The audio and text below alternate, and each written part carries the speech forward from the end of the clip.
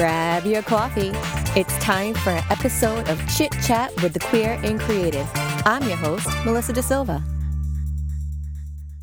Hello, Chit Chatters. I hope all of you are doing well. It's a new week, which means a new opportunity to work on your goals. At least that's how I like to think about it. Most people make New Year's resolutions. I like to make New Week resolutions. For most of us, staying on track with our goals or resolutions can be difficult.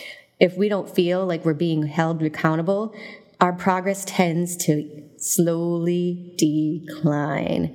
My guest today is a wellness coach, and we spend some time discussing this and discussing some of the myths about the food pyramid and what it's like working in a different country and starting your own business there. If you feel that Seth would be a helpful person in achieving your goals, make sure you head over to his website and connect with him. So now here is my interview with Seth Lusk. Hello, Chit Chatters. Thank you for joining me today. I am so happy to have my guest today, Seth Lusk. Now, Seth is a health and mindset coach and also has a new podcast that I hope all of you will tune into, especially right after this podcast that you're listening to right now. So, Seth, thank you so much for joining me today. Hi, it's nice to be here. So, Seth, I just have to say, you are not in the States, right? You are in a different country. Correct. I live in Zurich, Switzerland. I am originally from the United States, and I've lived in Zurich now it will be 5 years in June. Wow. So can you tell us why you decided to move there? Because I'm all about this right now because I'm currently trying to get my residency in Puerto Rico. So What made you decide to go to Switzerland? Oh, so many different things. So even as a teenager and young adult, I always liked the idea of exploring the world. And so I was always curious about what life would be like outside of the United States. And part of me always kind of felt like I didn't quite feel at home yet. So I always explored the idea of I moved to different places throughout the United States, and finally the opportunity presented itself through my ex-husband, which is another story we can talk about. He was originally from Switzerland and we married in the United States. He was very homesick and we ended up deciding to move back to Switzerland so that he could start work here. And then when I got here, I just fell in love and I wanted to stay. So I've stayed ever since. Wow. And so touching on the ex-husband part, I'm currently trying to uncouple from my husband. I think you and I are like kind of living parallel lives in different countries here. How was that for you? Well, it was a very challenging experience going through a divorce in a foreign country. So I grew a whole lot. I learned a whole lot about myself and what I'm capable of when I want to do something. And that was to stay in Switzerland. And yeah, the whole experience I'm not going to say it was easy. There was a lot of traumatizing that went on during the divorce, but I made what I wanted happen. And so for me, it was a huge growing experience. I also, of course, in hindsight, realized that our marriage was supposed to end. So that was a letting go process that I went through. And then from there, it was a huge growing experience for me. Yeah, I found that the same for myself. And somebody recently asked me, like, are you upset that you spent so much time with one person? And I was like, no, I cherish that time that we spent together because it made me who I am. And I just love who I am. And so things are supposed to happen when they happen, as they happen. Have you found that to be the case for you as well? Absolutely. If anything, my whole entire life story demonstrates the fact for me, and something that I've come to terms with and learned, every experience formed my ability to see life in the way that I see it now. And I love the way that I see life. I love the way that I am showing up in life. And without every experience that I have gone through, I wouldn't be exactly who I am and where I am right now. So that was part of the experience that I chose in my life, was to be married to someone that I would end up divorcing. I didn't know it at the time when I married this person, but I chose that path. So. And now you are now a health and mindless, that's not true. Health and Sometimes I can be a little bit mindless. That's okay. That's what makes us so creative. Yeah. So you are a health and mindset coach, and you're doing this in Switzerland. And so tell us a little bit about what that's like. Okay, so it's challenging from the perspective of in Switzerland, English is not one of the official languages of the country, but a lot of people here can speak English. So that's a barrier that I'm having to slowly work through, slowly working on learning my German, but I'm not fluent enough in my German yet to coach in German. So I coach only in English. I do a lot of online coaching as well as in-person coaching. I have my own practice, my own studio here in Zurich where I work out of. And then I have an office at home, which is where I am right now.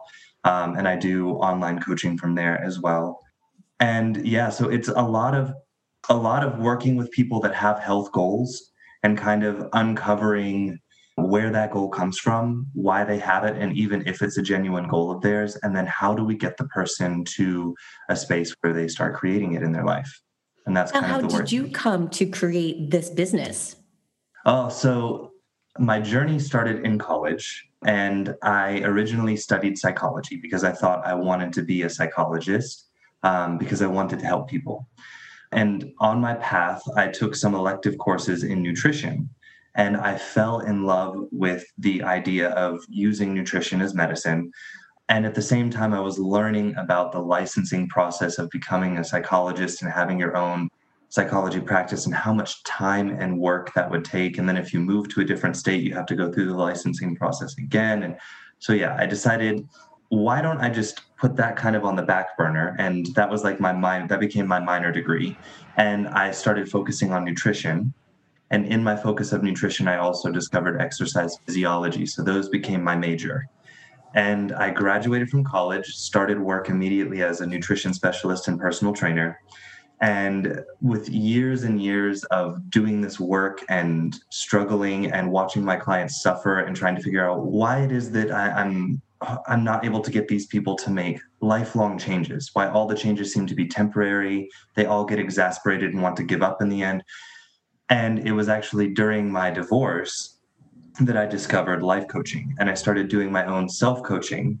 And through that work, I started discovering that the power of this work applied to so many different areas of life, including how I was taking care of my health. So I decided to go back to school, get certified as a life coach, and then I started incorporating that practice into my business. And just this past year, I decided to do sort of a rebranding and refocus of my business to where it's now a mindset and health coach based business that I offer the personal training and nutrition consulting, but I start with the mindset work first. Interesting. Now, what do you think is one thing about nutrition people should know, but they don't? Ooh, oh man, that's a tough one for me to answer because there's so many things. I think the biggest passion that I have to teach people about is the dangers of processed sugars and processed carbohydrates in our diet. I was That's just actually probably my thinking biggest that focus. because I Yeah. just had frosted mini wheats and I'm like, oh, this is not good. I'm going to be talking to a health coach. No, it's really, there's so much unawareness in the world about, because if you look at our dietary guidelines that started in the United States and they've kind of spread around the world, they teach us to focus on carbohydrates as our main source of energy. And that's the myth and sort of like the lie about nutrition that I want to break through, is that our bodies are actually not designed to thrive on glucose. And so this is kind of like the big thing that I want to bring to people, is opening their eyes to this idea that this is not our primary fuel. Yeah. I remember reading a book when I was doing my personal training courses about how the food pyramid, that we're supposed to have like 7 servings of grains, which is like a whole bunch of bullshit, but it's there because we had to support the farmers. Mm. That is partially true, yes. But really what it is that the grain industry, or the farming industry, agricultural industry, got into funding some research that skewed the perspective of the health community at the time to make these dietary guidelines in their favor. And so, yeah, that's kind of how this happened. There were a lot of deep pockets that were invested in keeping grains and sugar as the staples in our diet, and they sort of shoved a bunch of money into the pharmaceutical industry, into all of the research that was happening at the time to help it along in their favor, if you could say. Which is so bad because you want to believe this stuff. Like, this is supposed to be, how we live our lives. We get taught this in kindergarten about, like, this is the food group. And now we have, like, some weird pyramid now that I don't really know how to read it. And so what do you think is, like, the general rule of just, like, nutrition? Would it be, like, cutting out as much sugar as possible, cutting out carbohydrates? Nobody really needs to eat a potato a day.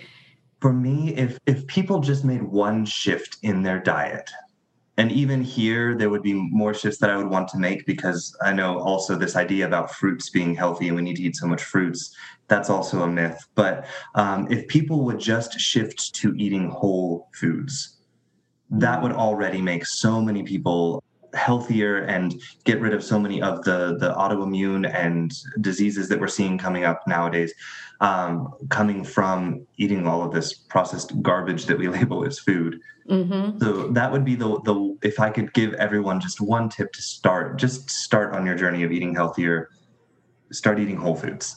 I think that's a great tip. A hard tip. It sounds easy, but it can be really hard sometimes. Like, that sugar does creep in quite a bit. Yes. So Yes. just kind And of even reading those sometimes, labels. right. That's the other thing, is teaching people how to read nutrition labels. Because if we're being honest, they're intentionally supposed to be confusing for the average consumer. That's how the food industry makes its money, is keeping this stuff a little bit ambiguous, a little bit confusing, and a lot of really clever marketing.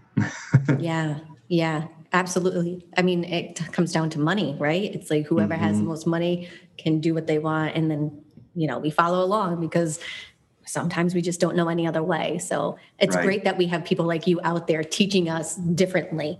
So thank you very much for sharing your wisdom with us. I mean, this is so important for a lot of us to know.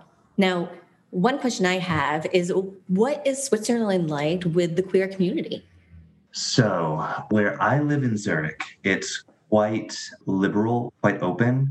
But Switzerland is quite a small country, but it's a very agricultural country. I mean, they have a lot of mountains, a lot of farming. And so there are places in Switzerland, especially in the more rural mountainous areas, where people are still quite conservative.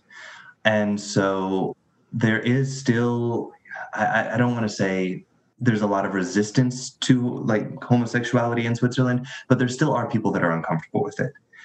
What I will give credit to Switzerland for is the way that they approach their government and their processes, is that nothing here happens quickly. Changes occur very slowly here, but once the change has occurred, everyone's on board and it's not even a question anymore. Which is something I really appreciate coming from the US, where it's like every year it's like we're going back and forth, back and forth. Wait, do we support this now or do we hate it? Do we, every year it's like, where are we now?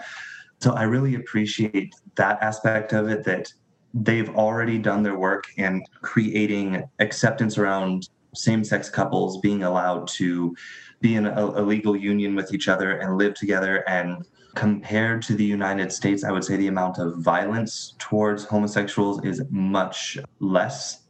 So I would say in that aspect, I feel safer here. I feel more accepted here.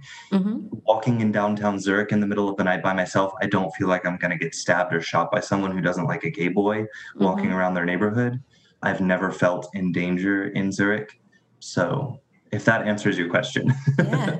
Now, what about the trans community? Are they accepting of the trans community? As far as I know, yes. I mean, Okay. I've met quite a few trans people here in Zurich, and they don't seem to be having, extreme amounts of, like, discrimination issues here in Switzerland. Now, that isn't to say that in more rural areas there wouldn't be people that have some issues with it, but I think for the most part it's very open and accepting. Yes. That's great. That's awesome to hear. Like, I love hearing how things are changing around the world as well as the States. You're right. The States probably should do things a little bit slower so that we are all on board when we finally decide, like, this is the way we're going forward. Yes. I think the one advantage that Switzerland has in taking things slowly is that they don't do the bipartisan system thing. So the politics aren't so bipolar. There's a black and a white, and we just choose one or the other.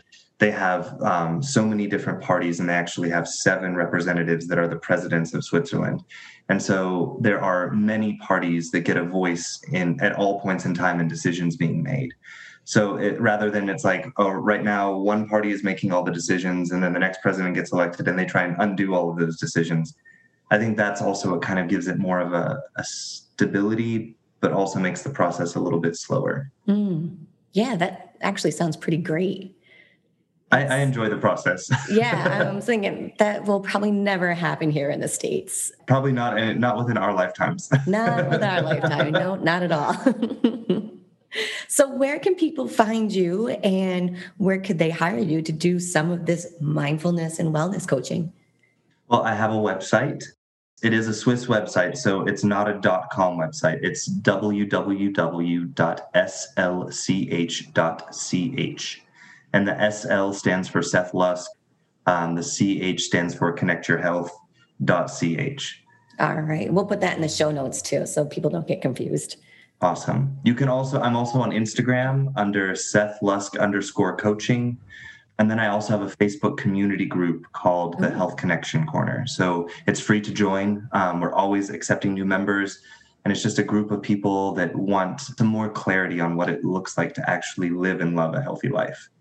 Awesome. Thank you so much for joining us today. And thank you for everything that you're doing for the world. Thank you for having me. I'll talk to you soon. All right. So remember to follow Seth on all his social media platforms. And if you aren't already, make sure that you're following me on all mine at Real Melissa Da Silva on Instagram and Twitter. And be sure to join my Facebook group, Chit Chat with the Queer and Creative. So until next time, keep being amazing and keep loving each other. Mwah. Bye.